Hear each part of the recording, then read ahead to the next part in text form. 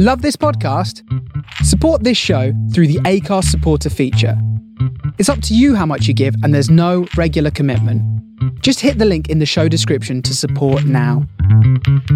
What could be easier? It's C A G E R A G E. The Nicolas Cage Podcast. That's all you have to do. Hi, hello, how are you? It's Daryl, and welcome to episode 80 of Cage Rage, a Nicolas Cage podcast. The podcast in which I take you with me on the journey to true Cage Nirvana. And what is true Cage Nirvana, you may ask? Well, it's only the highest, most purest, most efficient, most wonderful, most sexual, most emotional, most purest and estheticist forms of being, only achievable, you guessed it, by watching every film the man I call the Golden Hog of Hollywood, Nicolas Cage, has ever been in. This week the journey continues. We enter the 80s stretch of episodes, not the 1980s, but episode 80, as we turn to Inconceivable. And this week I was joined by film critic Kat Hughes in making her podcast debut, no less, on the Cage Rage podcast. It was a pleasure to have her on and talk about Inconceivable.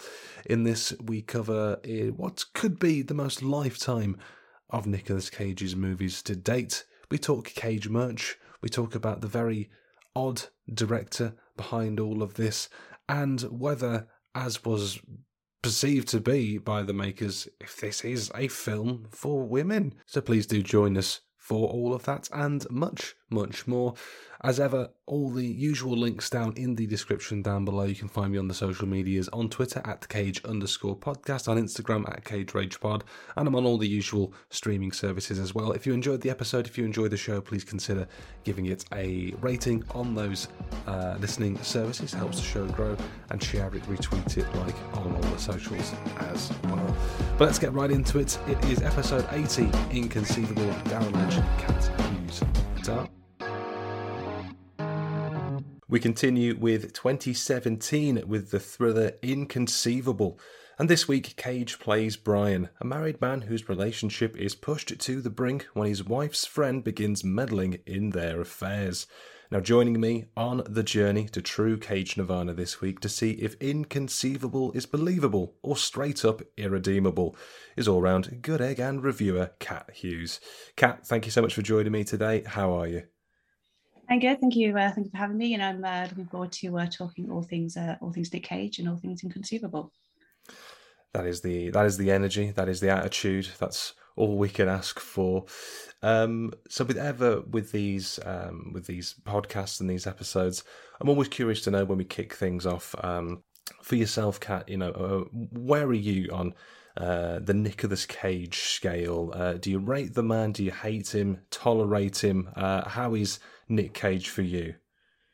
I mean, Nick Cage is, he's Nick Cage. In our circle of friends, he is the man. You seek out his films. I mean, it was my birthday on New Year's Eve, and my friends bought me a Nicolas Cage. Well, they made me a Nicolas Cage mug on Moonpig, with all of his classic performances, The Wicker Man, Face Off, Pig.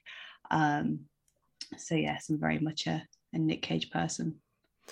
You're in the Nick Cage echelon of things. You get yourself the Nick Cage merchandise. Yes.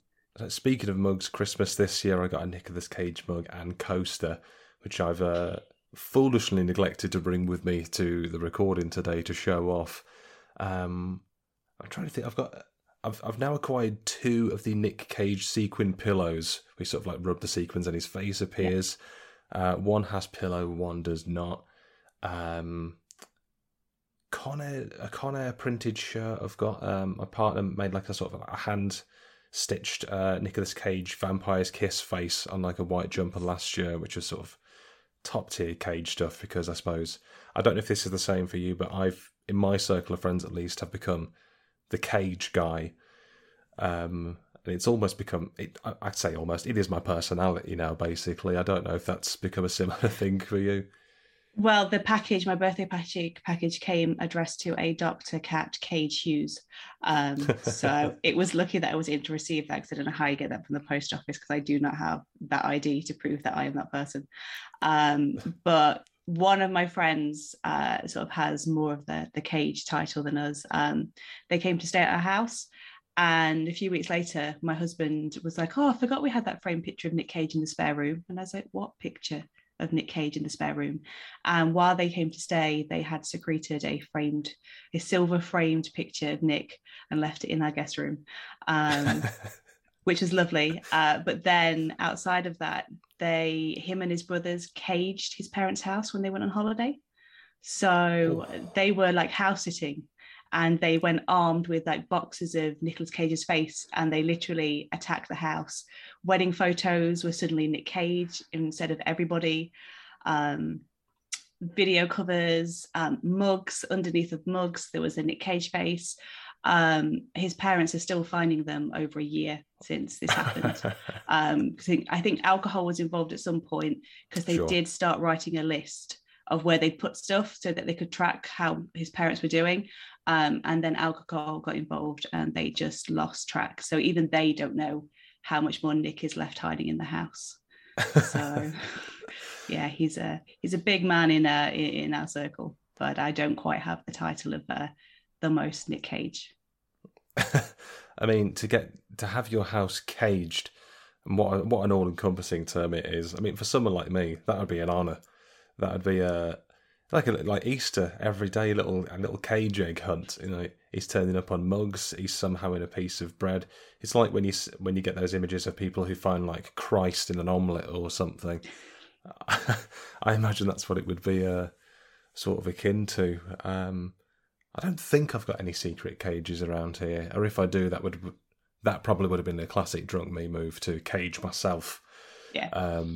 In the year of our Cajun Lord 2022. I did have a Nick Cage sort of life-size cutout, but my cat has, I don't know if intentionally, but has systematically destroyed it by sort of taking out the legs, so now it can't stand anymore. So it was it made it to about 11 months, just shy of a birthday before it got taken out again. So he knows what he's done, is the thing. No respect for the one true God in this house, the man I call the Golden Hog of Hollywood. But speaking of which, obviously we're here today to talk about 2017's Inconceivable. Now, this was one I had not heard of before very recently. I'd only watched it like an hour before recording today. For you, Kat, Inconceivable, is this a film that you had seen before today? It is, yeah. I saw it when it was originally released. It was a film that sort of came to me in a reviewing capacity, and Nick Cage was there, so I was like, yeah, sure, I'll give it a watch.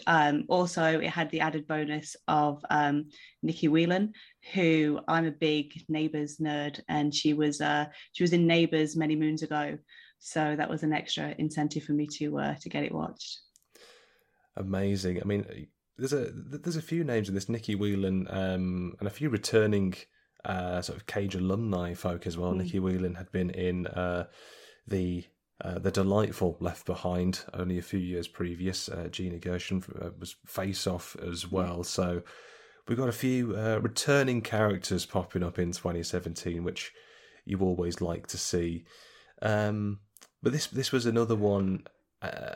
For me, like I said, I'd not heard of it before, and it was one of those things when I was, I suppose, starting out doing this podcast, when you think to yourself, oh, Nick Cage has got a lot of films, and then you look at his like filmography and you're like, oh, he has so many films.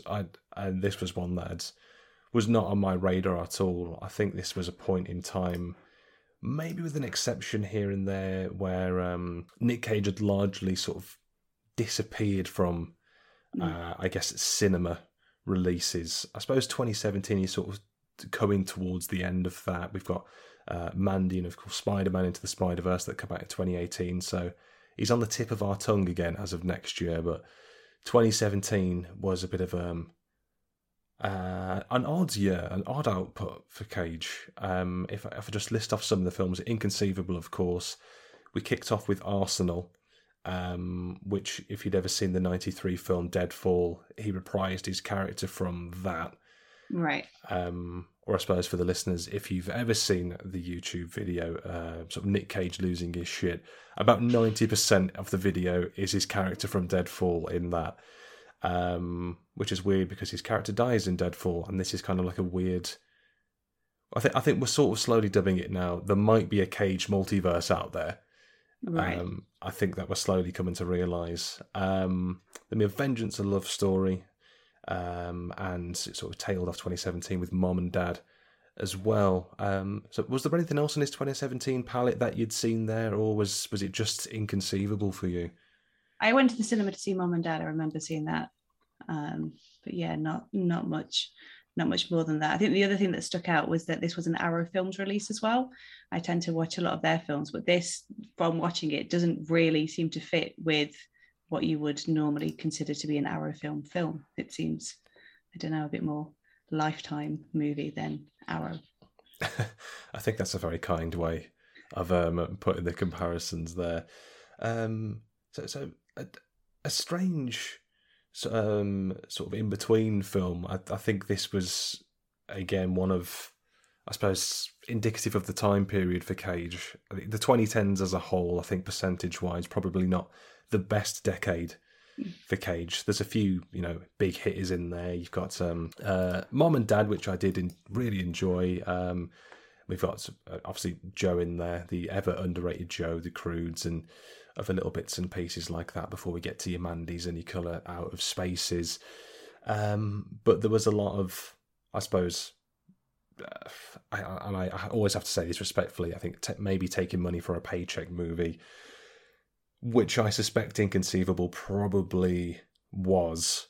But then sort of reading his involvement in this, and I suppose looking early on at the director Jonathan Baker, this was sort of a first effort for Jonathan Baker. And I suppose to pass the question, is Jonathan Baker someone you'd heard of like before, during, after Inconceivable? No, not really. It wasn't until I was sort of like revisiting the film for this that I sort of did a bit more digging. But I noticed the end of the film is dedicated to Warren Beatty. I mean, he used to be a big Warren Beatty fan. I think he lives in his old house. And obviously he's got Faye Dunaway in the cast here. I guess it was as close as he could maybe get to Warren, restraining order or whatever in place. So yeah, he's in the film as well, which is, interesting for a director to be in a film. I mean, I think he's in Entourage as well, and I watched Entourage religiously, but I cannot remember him for the life of me in Entourage. If you look on IMDb, his filmography is a very interesting read. I mean, Jonathan Baker himself, everything pre-Inconceivable, is just a very, who is this man? I don't know what he is, and even though he's in the film, I'm not convinced he's real. I'm not convinced Jonathan Baker is a real man. Because it seems he was very much of the early and mid 2000s a reality TV star. Right. And then I suppose 13, 15 years have passed, and either he's amassed some kind of money from TV appearances, or he's cashing in a lot of favours here. So I was looking into this, and in 2004-05, it looks like he was one of the cast of The Amazing Race with his then partner or wife. I'm not sure if they're still together now. This was season 6, and he seemed to be quite known as basically the villain of the season. Right. Who's like the Nasty Nick? He was the Nasty Nick of his time. He was America's Nasty Nick. I don't know, Jerky John, if you want to throw out something there. But they were quite known for being a very argumentative couple. And there was an article from the New York Post about 20 years ago, and apparently some producers said that they had to tell him to calm down and chill out a few times. They were saying this is the first time they've had to intervene because of the situation between them. And this led to one episode where apparently he pushed his partner over. I'm not sure of the outside the frame sort of context of it. But Baker sort of responded to this, said the editing had framed him in a negative light. He isn't abusive. And what audiences were seeing was, and I quote, a heightened version of stress and obsession mixed with a medication for a sickness called sarcoidosis. The producers would reply that they didn't know if that was the truth or bullshit. So the reason I bring this up as well, and I don't know if you saw any of this in your research about the enigma that is Jonathan Baker, is that there are like scant interviews that he did about the promotion of this film, and he was something he pushed very much in those interviews was that that Inconceivable was very much in his mind a film for women. So he said, I wanted to make a film for women. It's hard out there to make movies, let alone make movies that have women cast. And he said the reason he wanted to make a film involving women is because their values are completely underrated in terms of Hollywood. So I suppose before we start getting into the film, would you say this is this something that came across for you, that his I suppose hopeful, well-intentioned idea of this film did this, and I hope that I don't come across a sort of Baker-esque dickhead myself in asking this, but like did this come across to you as like, yes, Inconceivable, that is very much a film for women? I don't know. I mean, everyone that I know that's seen it has been a man. I don't know any of the women that have seen it. I guess I think a lot of the men are drawn for the Cage factor. But it obviously deals with fertility and women's bodies and where is that line. But I'm not sure if I would necessarily say it was a women's film per se. Obviously, it has two main female characters and a couple of supporting ones, but I don't know. It's not women that I myself am familiar with, I think I would say. Yeah, I mean, I come at this from obviously a different perspective, but I sort of went into that with that sort of in mind, and I was kind of like, well, from 2004 to 2016 and 17, when you were making this film, it seems like you've done, I guess, like a 180 as a person. Like, I read into this and I say, hopefully I'm not reading between the lines. And like I said, hopefully this is well intentioned, and that was at the sort of the front of your mind to say, you're trying to do, I suppose, a good thing with this film, regardless of your opinions on the finished product here. That seemed to be, at least what Cage has said in interviews, what he promoted this role to him with as well. He said he didn't want a male star in the lead. As I said, this is a film about fertility, motherhood, women's bodies. He discussed this with Cage when casting him, and basically told Cage he would be serving a really good cause, to which Cage agreed. And he said the film topic was fresh, Jonathan's ideas were great, and the script was a new area for me to explore. I wanted to support women in film, and when Jonathan brought this to me and showed me his vision for the film, I knew I wanted to be part of his journey to make it. So I suppose in many ways the film is a journey. If it's for, I don't know if it's for the same reasons that Baker intends, but I suppose for yourself as like an overview before we start sort of breaking this down, to go back into this for like a second viewing, did anything change in a second viewing for you, or did it still sort of, I suppose, was it similar or hold up to the first viewing when you had for this?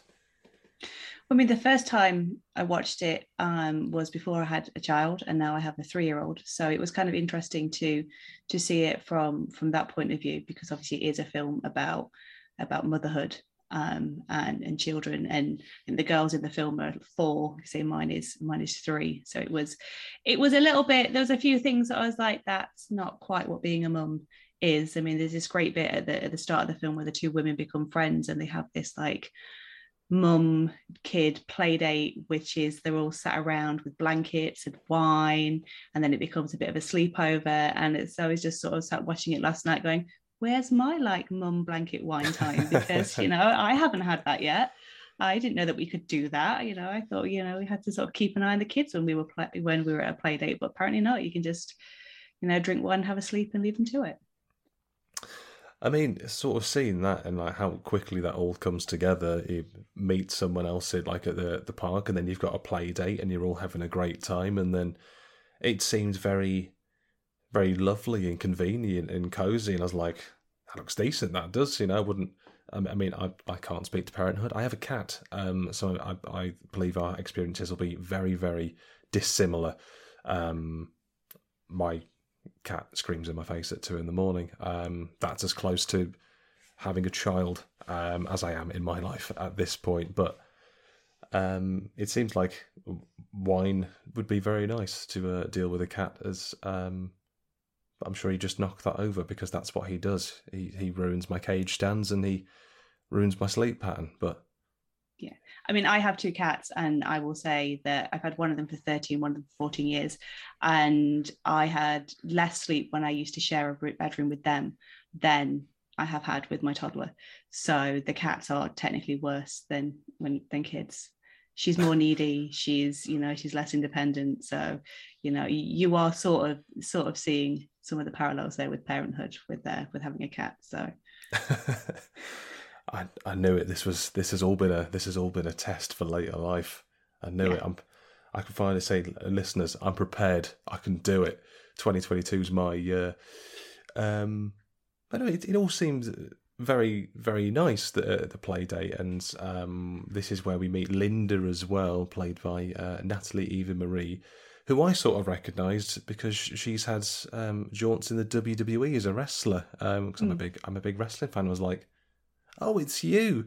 And I suppose because, and this is to say it respectfully, she's not known as the best wrestler in the world. So when I saw her, I was like, I kind of thought, are we going to get like a similar acting output here? And I will say of her, and I suppose with the rest of the cast, really, there wasn't really anyone who I thought was like bad or anything. I thought, in fairness, the acting was quite solid, sort of considering, I guess, like the like the script they were given and everything.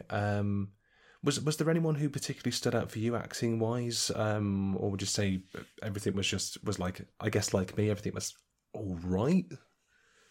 Yeah, I mean, I think that Nikki Whelan did a really good job with Katie, because I guess there is such an easy way to play that character as like weird and crazy from the outset, but it does sort of take a little bit, the viewer sort of sees that there's a few lingering scenes on it where the viewer's like, oh, what's up with her? But she doesn't necessarily do anything to alert anybody to her other motives until a little way into the film. There's other films that have similar plot lines where it's, from, scene 1, it's like, that person is crazy. But here it's a little more subtle. And like I say, knowing her more for her work on Neighbours, which, isn't, I mean, I know there's a lot of people that have come through Neighbours, Margot Robbie, Guy Pearce, and that, there's been plenty of good actors that have come through there, but Neighbours isn't known for its serious, hard-hitting acting. So I think she did sort of a good job at sort of, standing outside of her previous work. And I think with it's almost like with this, I think Australian actors, that there's a 99% chance that any Australian actor you've heard of has at some point been in Neighbours or a Home and Away as well. Neighbours is not one that I ever kept up with, but when I saw Australia, I thought there's probably a chance that you've been in Neighbours, and here we are, theory confirmed that all Australian actors have to come through Neighbours. I think it's basically like acting. This is acting school for them. We're watching our it's like the Bill and Casualty for UK actors. Like James McAvoy, Keira Knightley. They were both in The Bill, and other people have been in Casualty. It's their version of that, I guess. Yeah, you've got to work. I'm thinking like Midsummer Murders as well now. I seem to remember various people whose names have escaped me. He's this is like ridiculous because I love Lord of the Rings. Legolas was in it once and he got stabbed with a pitchfork. I don't know why I remember that. That's the way my brain works. So I think it's for it's almost like a rite of passage, in it. You work your way up as like corpse to body on stretcher, to concerned family member in waiting room, and maybe one day you'll make nurse. So this is the progression of acting, the way I see it. A man who got a B at GCSE level drama because he did a Scottish accent for his piece. So, but I thought it was an interesting arc with Katie, and I guess the way that the film displays it to you as well, because you get these mixtures of like flashbacks, and like you say, it's not all explicitly spelled out for you at the start. It's quite a slow burn thing as we're trying to figure out, is she, what's the deal here? Is she just sort of misunderstood? Is there something more sinister going on? And I suppose through the medium of Katie, the film does there's a lot of twists. There's a lot of, I guess, twists and additions to the twists. I think it feels like it was trying to set a precedent to have like a twist or build to twist every 20 to 30 minutes. Yeah. So with all the twists on twists here, did they sort of, I suppose, successively work for you? Did they work as a build, or because I think for me it kind of like there felt to be so many twists, and then sometimes not so much twists. It was almost like the film just saying like, here's some information that might not be true. It might just be a bit of a lie to deceive you, the audience. Did the twists work for you? I definitely think some of them did. I mean, the scene with Katie and Linda in the sea or in the lake, wherever, where you first sort of hear Katie's sort of her mask slips and she sort of reveals some of her reasons for being around. I think that wasn't quite what I was expecting. And I guess it wasn't necessarily the twist that surprised me, but the way that they sort of subverted some of the conventions.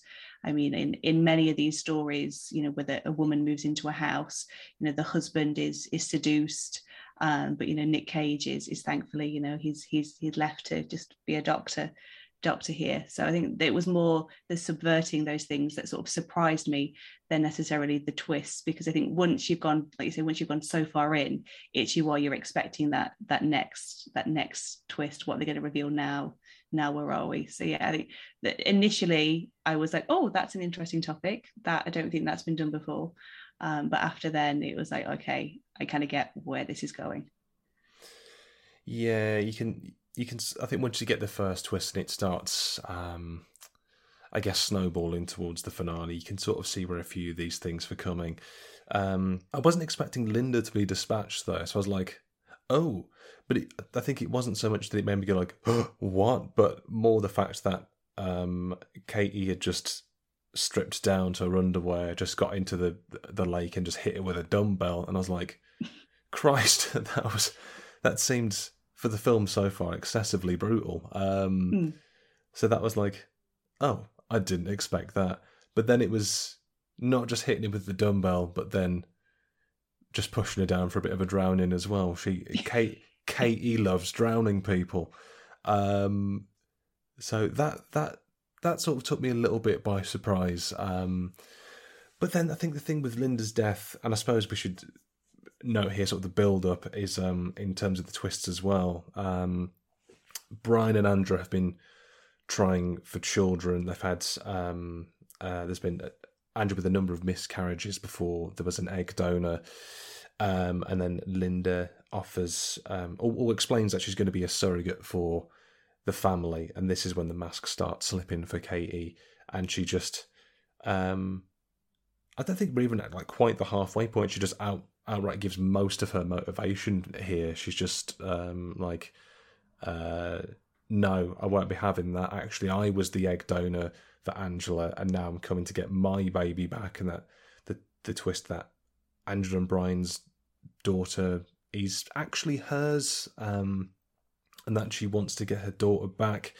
So it's like a lot of information here about Katie, followed by a dumbbell uppercut, and then you're like, Christ almighty. And then there's just kind of like a very short clip of Linda just washed up, found by a couple, and then nothing really seems to come of it. They kind of just you just let it happen. So there was kind of, for me, there was like just no, I think it just skips forward a few months then, and there's kind of no real fallout, except there's a picture of Linda in black and white on the fridge a bit later. Do you think they should have kind of I don't know, followed up on that a bit more and not done the time skip. Well, because that's the thing, is it's like, bang, she's in the water, then cut to Katie lazing in a pool with a baby bump. So I guess, you're left to fill in that, I guess they weren't that upset that their friend died who was going to be their surrogate, and then they immediately went, would you want to have the baby, because she's not around anymore. I do think that maybe, I think it would probably be a different film if they'd have continued down, because then there would have probably been the inevitable investigation into her death, and then you would see how Katie reacted, and maybe again her, she starts to slip, because how I don't think much of this was orchestrated and premeditated in a way. I think she's sort of acting on impulse for fighting for what she sees as her babies. So I think it would have been a different film if they had continued it, but it would have been interesting to see the reaction to that, because it does just come across as not that much time has passed, but this woman who was going to carry the baby died, and they just went next. Yeah, there's like, oh, that's a shame. Katie, real quick, I need to ask you a question. Is kind of how it came across there. But I suppose that there was another, I guess even with the Katie and Linda thing, there's another sort of, maybe this is a twist, maybe this isn't, or this is one of those things where the film, I think, just tries to deceive the audience a bit. Because we're getting these hints that maybe not everything is right with Katie. The film starts with a clip of her trying to escape a house with a baby and stab what we think is her husband, but we sort of find out later on, maybe not all is as it seems. Then Angela comes home one day from work, goes to the guest house where Katie is staying, and then finds her just sleeping with someone. And then Katie very coyly and suggestively turns to the window, just slowly covers up like a breast, like, "Oh, hi, Angela." And we're supposed to believe that this might be Brian, because I think around the same time, Angela, they said that they were trying for another baby, and Angela just had a miscarriage. But then sometime after that, Brian wanted to try and do that old their love making, but she was like, no. She's like, oh, therefore he's probably going to do it with Katie. So it sets you up to believe that. It doesn't show you who she's sleeping with, but then you find out in the next scene that it's Linda. So with that, it's kind of like, I think I expected there to be some kind of lust angle, if that's the right term, between Katie and Brian, because it kind of felt that's where the film might be going. But I think, as you said earlier, Nick is, throughout all of this, he's just plays the role of good man.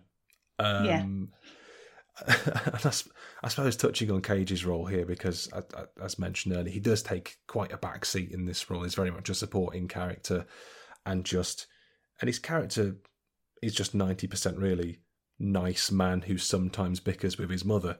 In terms of Cage's character, do you think the character maybe could have had a bit more, or do you think the amount that we got of Cage was enough for you? Well, I mean, I think I noted down, like, what do we know about his character? Like, he is a doctor, he's a motorcycle enthusiast, he likes a jog. Apparently he's good in the kitchen. That's mentioned during one of the early dinner scenes, that I think the only thing we ever see him do in the kitchen is chop. I mean, I think that's pretty much all we see anybody do there. They're chopping or they're blending. I'm not sure there's much cooking going on, but I think it would have been nice, because towards the end his character does take on a more central part, but because he has been so sidelined to just sort of checking in on his wife every now and again, and like say bickering with his mum, it's kind of like, where did you come from, when he's suddenly thrust into that main role. So it would be nice to see those scenes, but then I guess Baker was trying to sort of tell it, I guess, from Angela's point of view, where I think it turns up that Katie and Brian have been talking and having conversations about her. So whether he was supposed to be kept there for that angle, so that you don't know that he's that bothered. But I mean, also, you say he's a good man, but there are some times where he's like, is he a good husband? Because, when she's coming and saying, I don't think Katie's okay, by that point, he's just like, yeah, whatever. Like, She's, you know, they name her son without her there, and he's just like, well, what's your problem? Like, that was one of the names that we had, but you know, that's the naming of their child. Come on, Nick. Yeah, that's very true, very true. I suppose that the other 10%, he's just a bit clueless when the script needs him to be. So he's either motorcycle running enthusiast and just dropping in his opinions about Prince at the start, which definitely have to have been ad-libbed Cage, and then there's that other portion where he's kind of like, so I think Katie did some murders. Nah, and it kind of came across a little bit like that, but then it's quite subdued as well. It's kind of almost like a mix here, like. I know that the writer was Chloe King on this, who was looking into this. It looks like this script must have been written, I think, some time ago. It's been on a studio's desk for a while until it came into the hands of Jonathan Baker. There was another interview that I found. He said he picked up the script and rewrote it. So part of me wonders, you know, again with how almost positively aggressively he was pushing this being a film for women, like he was trying to write this like, my God, you're a good man, he's such a fucking good man, oh great, well done John, what a good man Brian is, except for this part, oh tension, but now you're a good man again.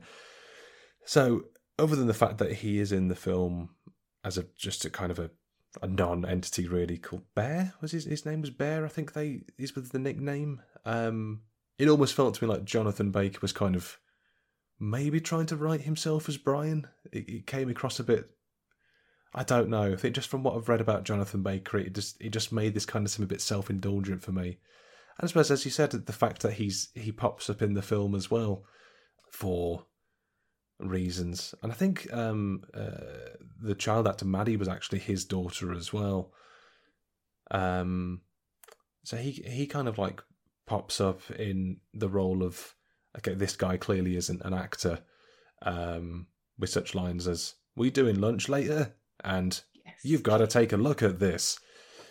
So he's very. I was watching it, sort of thinking it's almost like if you sort of genetically mutated Greg Sestero and Tommy Wiseau together, that character in this film is probably who you would come out the other side with. Oh wow, Greg Wiseau, Tommy Sestero. That, you know what, that's actually frighteningly accurate. Jonathan Baker here. I'm trying to think, because he didn't have a lot of lines. He was just introduced as a friend, and then just given the purpose of fulfilling a DNA test later on down the line. So that's all he does. He's there to fill a seat at their various summer gathering meals that they have. He's a colleague of Angela, and and I will say, you know, a credit to him as an actor at the end when he was sat down with Nick Cage. He opened that folder without looking at it. I liked that. I thought that was some very good folder work. Some of the best that I've seen in my time watching Nicolas Cage films. But yeah, I suppose to go back to Cage though, I don't think there was anything of your typical and you know, self-promotional horn to here. Nothing of like your Cage rage here or what you might look for. This is just a Cage was there doing a fine job. I don't think there was anything necessarily bad about the performance, but I think like a number of films at this period of time, this was this screamed of an easy money film to me.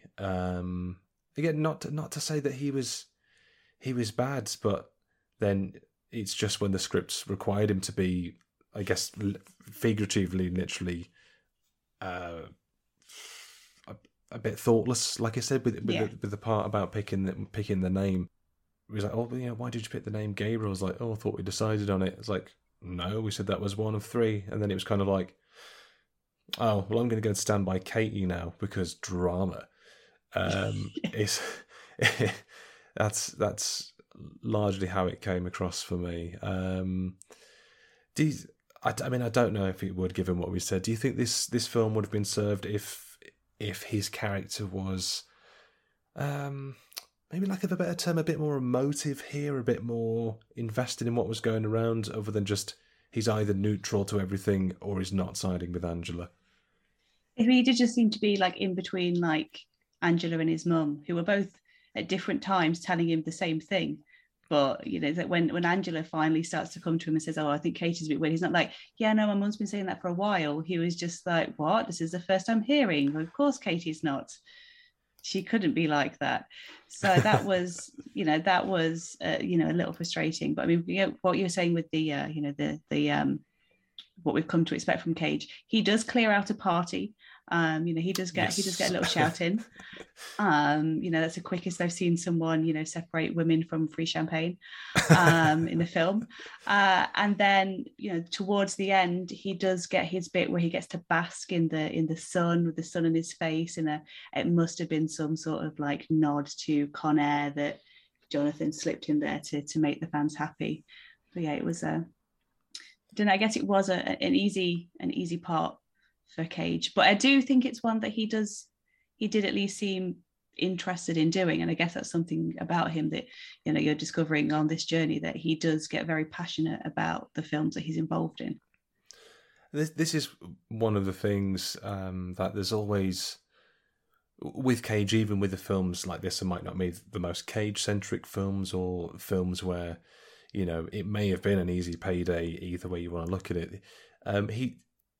You see all the performances like this where people may have gone into the film for the very same reason as he did, and like they're devoid of soul and heart and personality. There's kind of nothing there. There's just, but with Cage, he gives it a go. He doesn't. I think one of the things that I've appreciated about him more and more since watching his films and going through this process is that he doesn't think he's above a role, even if sometimes maybe the script doesn't always service him, or you find in a lot of cases directors don't always know how to use him. Like sometimes you've got to tug that Cage leash, sometimes you've got to unclip it and just let him run after that tennis ball. But so sometimes you've got to kind of go through the levels to sort of understand where he's coming from. But I don't think there's ever maybe with some grand exceptions, bringing him Left Behind again, where he's just kind of not there. I think my guest, Alex Keeley, on that episode said he was the acting equivalent of running tap water in a Left Behind. But with this, it was like, I didn't not believe him. Like I said, there's this questionable moments where he's just not taking his wife and his mother's side, even though they're telling him she's not good, she's real bad, she's a stinker, and he's like, oh, but she's got the kids and I've got time to do stuff. So it wasn't the worst role I've ever seen him, I can put it that way. I suppose bringing up his mother as well, played by Faye Dunaway, Donna, I suppose let's kick this off with yourself. What did you make of sort of like Donna's inclusion in this and the role of Brian's mother in this film?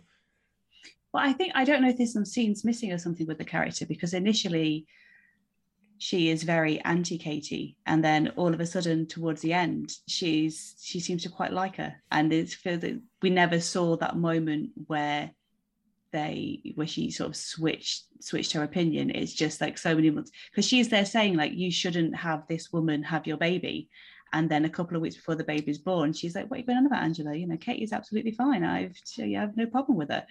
So I'm not quite sure if some of that role was left on the cutting room floor, because she did seem to have more of a presence at the beginning and then just sort of fizzled out towards the end, which was a shame, because she was a nice, it would have been nice, because her and Angela are sort of at odds towards the beginning. She sort of looks down on the fact that Angela chose a career as a doctor rather than being a mother. So it would have been nice to maybe see those two women unite to take on this common threat, instead of her just deciding that, again, she couldn't be bothered to deal with it. Yeah, I do agree with what you mean there, because it is kind of like we're introduced to her as part of one of the various sitting on a bench outside and having a little toast to the summer gatherings that they have. And straight away she's questioning Katie. She's like, "Who are you? Where are you from? What's your deal? Why are you here?" And is very, very much interrogating her just about everything to do with her life and what she's doing. And then suddenly she's kind of like, "Oh, but she chops good. She does good chop on pancake." Looking into this as well, because it wasn't something I sort of picked up upon straight away. I suppose the film does a decent job of hiding it, but apparently she broke a leg or foot very close to filming, so you'll note that throughout this she's always sitting down. And apparently Baker said he refused to recast the part because it was written specifically for her. And he said she was in so much pain, and she came to the set and she worked and did what she needed to do. She's an Oscar winner, a great actress, and this is a small comeback role that was written in 12 hours so that it would flow with the script. And again, I don't wish to be disrespectful, but it comes across like it was written in 12 hours. Yeah, definitely. Like I say, it does feel like there's something missing with the character. And he said, earlier, he's a big fan of her co-star, of her old co-star. So I wonder if it was just a way to try and get close to his hero. That's really how it comes across, isn't it? Because this is again going back to like Baker. This is one of those things. You've got like Faye Dunaway here. You've got Gina Gershon. You've got Nicolas Cage. I can't speak to all the actors' availability at that time, but it kind of comes across to me with just some of the people who are in the film, because this is very much a film of like really Angela and Katie, and I suppose Cage is there to an extent. So it's really a sort of three-handed piece for the most part, but it seems a lot like Baker has something on someone on Hollywood and was able to cash in a lot of chips to sort of get the people that he got here. Looks like he was supposed to get Lindsay Lohan as well, I think, for the Katie role, but he said that the studio just sort of didn't want her and didn't want to go in that direction. And then he ended up going with sort of the role that we got for Katie as well, in Nikki Whelan. I suppose, do you think Lindsay Lohan would have brought anything different to the role? I think it would have been an interesting inclusion, maybe, or do you think we got something very similar? I mean, I definitely think it would have potentially have got a bigger release. I mean, Lindsay Lohan, her personal life has sort of taken over her celebrity, combined with Nicolas Cage, who obviously has a certain reputation. I think seeing those two on a billing block would have generated a lot more attention from a lot more people. But I think it was after she left that it was Nick Cage who suggested Whelan for the part. So I actually spoke to Nikki around the time of the release, and she basically said that Nick called her because of the previous work. He called her up and was like, "There's this part, I think you'd be great. So do you want to come and do it?" I guess again, that's another testament to him just being like, okay, so we can't go with what we wanted to, but I know this other person and I think she'll be great. Yeah. Man, look at that, Nicolas Cage, the gift that keeps on giving. Yeah.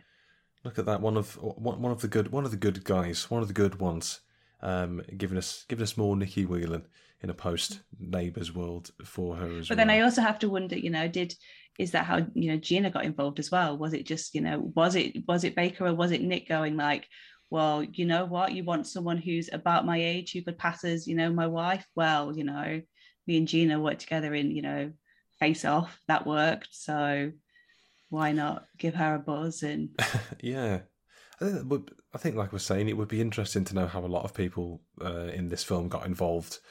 So I mean, it sounds as likely as anything else that you might have said. Nicolas Cage has got a Rolodex of actor and age-specific roles for films that he's starring in. He knows the right people to go to. But I suppose that, now we're on the topic of sort of Gina Gershon as well, and her character of Angela really carrying a lot of this movie alongside Katie as well. And both of them have, I guess, sort of darkness in their histories. They've got they slowly confide other bits of their backstories as well. Obviously, with Angela, she'd had the numerous miscarriages had to go to egg donors, to surrogates. It'd been sort of an ongoing issue for her, and I mean, get that sort of nice scene where her and Katie open up to each other, and she said, you know, we've had trouble trying for children, we're trying again, and Katie says that she'd escaped bad relationships in the past, but doesn't elaborate too much. I think throughout this, I think, you know, as I've said with the majority of the acting here, I enjoyed what Gina Gershon was doing. I think I found there wasn't really anything in the acting that was like, I think we're a bit, this is a bit too much one way or too soap opera. I think everything had some grounding, and it felt like that they sort of believed in what they were saying. So I definitely liked the performance from Gina Gershon here. I suppose, you know, the same question to yourself, as she's carrying most of this movie, really. How was her sort of arc and performance for you? I mean, because again, she could have gone, same with the character of Katie, she could have gone really melodramatic and really over the top. And you know, there's a couple of scenes where Katie takes her daughter and, you know, refers to her as her own daughter. She's, oh, you know, mummy's here. And, you know, Angela just quietly watches it and then goes into another room and then brings it up at a later date. But I guess there would have been an acting choice for her to be like, get away from her, Cora, she's not your mum, I'm your mum. So I did appreciate the fact that they did try and keep it a lot more level-headed and restrained than it could have been, because it made it, I mean, it's a kind of plot line that you see in something like Dynasty, or, you know, like say a Hallmark movie, a Lifetime movie, you know, you read about in Take a Break, but it didn't sensationalize it as much as I was expecting it to. I was expecting it to be I'm going to just like sit here poking fun at it, but it actually does sort of draw you in with the fact that everyone is playing it relatively straight, and it sort of opens up this whole topic that's at the center and sort of makes you sort of think about it more than I guess some other films would have. Yeah, I definitely agree. I think I'm very apt with what you say about everyone playing it straight as well, because, like we said, this film could have easily sort of spiraled into a number of directions, gone very over the top, very Dynasty, as I said, very soap opera, very overly dramatic. And I think when I was sort of starting to look into this film, you know, with a lot of films like this, I just tried to go in as blind as possible and just take it on its own terms. But when I was looking at like the synopsis on this, I was kind of expecting to just write it off like from the get-go. Going into this, so in the back of my head, I was kind of thinking, I don't know if I'm going to really be the target audience for this film. I don't know if this is going to grip me. Is this going to keep my interest? I don't know. I think for me, maybe it could have shed 10 minutes, maybe 20. There's maybe some twists it could have got to a little bit quicker. For me, I will say I came at the end of it, and there are some films you kind of think like, oh wow, well that's a film that exists. But this was like, okay, yeah. I mean, like, I didn't love it, didn't hate it, but I was like, it definitely exceeded some of my expectations for this, which I was quietly surprised by. I think, like I said, I think I would have liked it if they could have got to some of the twists a bit quicker, because it felt like they had to do it quite slow burn. Because I'm trying to think of all the twists now. We find out at the start that Katie had stabbed someone who you think is the husband, but then we find out that, and I suppose, you know, we're saying it's not like this, but in some ways it is a little bit soap opera, that Angela and Brian's daughter Cora is actually her daughter, because she'd donated the egg, but she only had limited eggs because there was an infection with her ovaries, I think, if I'm remembering that correctly. And that it was the same case for Maddie. She'd abducted Maddie, and she'd killed the mother because she was being negligent, drinking wine in the bath instead of attending to the daughter. And she'd killed the father of Maddie and abducted her at the start. I think that's who that was. And then we find out as well that the whole time she's actually been related to Cora and Maddie, and Angela was telling the truth the whole time. And Katie has avoided law enforcement detection for years by dyeing her hair and putting some contact lenses in. So I suppose with all these sort of the way they sort of, I wouldn't say drag out. I don't think drag out is fair, but the way they space out, I suppose, is probably the better term here. They space out the twists. Again, with all the twists and the pacing going back to this, but would you have liked to see them closer together? Do you think they worked the way they were? How were they for you?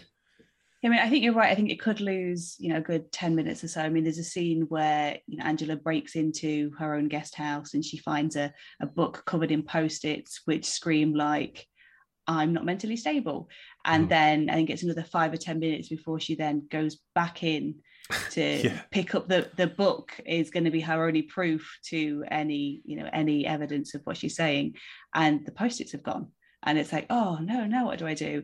I kind of feel that that should have either been, she should have just taken the book and then, by some, magic, Katie's already got to the book and there's no Post-it notes there, rather than her finding another excuse to go back into the house to try and prove it. So, yeah, I think there are some bits that definitely could have been a little bit shorter and a little bit more to the point. Yeah, completely agree, because it's kind of like we get to the halfway point, maybe a bit before, maybe a bit after, and then suddenly it's kind of the slow burn cat and mouse game of Angela building up this evidence, repeatedly breaking into the guest house, which obviously she wants to be discreet for because Katie is carrying the child here. But part of me also thinks is like, you own the guest house, just go in. Like, I feel like maybe you've got the right to sort of burst in and have a nose around because you've got these suspicions. As we've said, obviously, at this point, Brian was just like, oh my God, shut up. Would you shut up about Katie, please? Basically going into the guest house, then going back into the guest house, and then trying to get DNA, and then Katie's drugging Angela, everyone's drugging everyone else. A lot of things just start like happening as we're sort of entering like the final third. They're getting the DNA results. That obviously gives us that great bit of acting from Jonathan Baker. Like, look at this DNA. And then we get, and then the sort of towards like the big climax here. They've cleared everyone out from the baby shower, and then they're in the kitchen. Obviously, before then, Katie's found all the photos where she's been sort of conveniently cropped out of the photos with the placement, and then she's overheard Katie calling Cora her mother. And then it only happens with those two in the room. And she's found the contact lenses as well by this point. And then they've got the confrontation in the kitchen, and then Katie's just like, yep, you're right. Yep, that's you're completely right. So when all this is unraveling, and you've got the confrontation in the kitchen, and we're all just stabbing each other at this point. Everyone's stabbing each other. Nick Cage is there going, been about as useful as he's been to both sides really at this point. And then, we've got 15 minutes left, and we've got even more twists to come at the hospital. This big confrontation culminating in some stabbings. Were you sort of on board at this point? Were you like, okay, this is it? Because I think for me, there'd been so many twists upon left turns upon out of the blue twists that I was kind of like, I suppose a bit numb to it with all the twists at this point. I was like, sure. Yeah, well, I mean, at that point, there's no going back for Katie because, for all she knows, there's something you're recording. Where was the trophy mobile phone recording the confession? For all she knew, that was there. But she opens up and she says, "Yep, everything is right." But you used to have a drug addiction, and you're clearly on drugs right now. Why is your husband going to believe you? Well, they have been married for a number of years. They've clearly made it through an addiction before. So it's a little bit much for her to just assume that her husband is going to just write her off because she's carrying his baby, presumably. And I was kind of ready for the film to end there. Mm-hmm. Once it gets to the hospital, it starts to get really confusing, like watching it back on a second watch, knowing what happened. There's this bit where it comes out and you believe that Angela might not be okay. Then Angela's revealed to be okay. I didn't quite understand what was happening in that scene, because a doctor comes out and he's shaking his head. Like, I didn't understand who was supposed to be injured, because nobody appeared to actually warrant that. This is kind of what I mean about sort of being numb to the twist as well, because this was the one that sort of reeks the most of, like, not so much a twist, but just trying to deceive the audience. And obviously, Katie and Angela both being wheeled into like separate ambulances, and then you were outright told that Angela's dead. She's died from the stab wound, and then like the doctor outright lies and says, like, shaking his head like, yeah, like she didn't make it. And then Brian is telling Katie that she didn't make it. And then at that point, I kind of thought, like, I had to sort of pause and rewind. I was like, oh, okay. Like, I wasn't expecting that. Another thing I wasn't expecting, par for the course for this film, throw another twist at me, right? Why not? At this point, we've got 10 minutes left. Then I thought, okay, it's Brian and Katie now. This could be an interesting little dynamic. And then it kind of seemed like Brian was just going to be sort of tolerant to Katie because the Gabriel had been saved in the emergency C-section. And then Katie seems to think that her and Brian are going to live happily ever after now. And then I think for Brian, we finally get a bit of bite from him at this point as well, because he sort of he wheels her after the emergency C-section.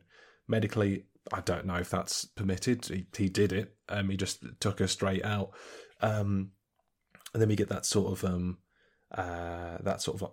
quietly sort of scornful, like, take a look at the baby. This is the last time you're ever going to see him. You'll find out why. And I was like, all right, Brian, go on then. Yeah. Fine. All right, here we are. Here we go. There's the fucking husband I've been looking for. And then Angela just rocks up, and I was like, what? Yeah. What? So when Angela turns up, I mean, what was your reaction? I suppose, especially, from your first viewing to your second, when the final maybe twist reveal all comes to fruition here. I mean, it just doesn't make sense. The only way it makes sense is if Katie is in the room when the doctor comes out and basically tells Brian she's dead. The only way it makes sense is Katie is in that room and it's Angela trying to throw Katie off the scent. I don't understand why Angela would make her husband think that she was dead, unless it was just a screw you for not believing me.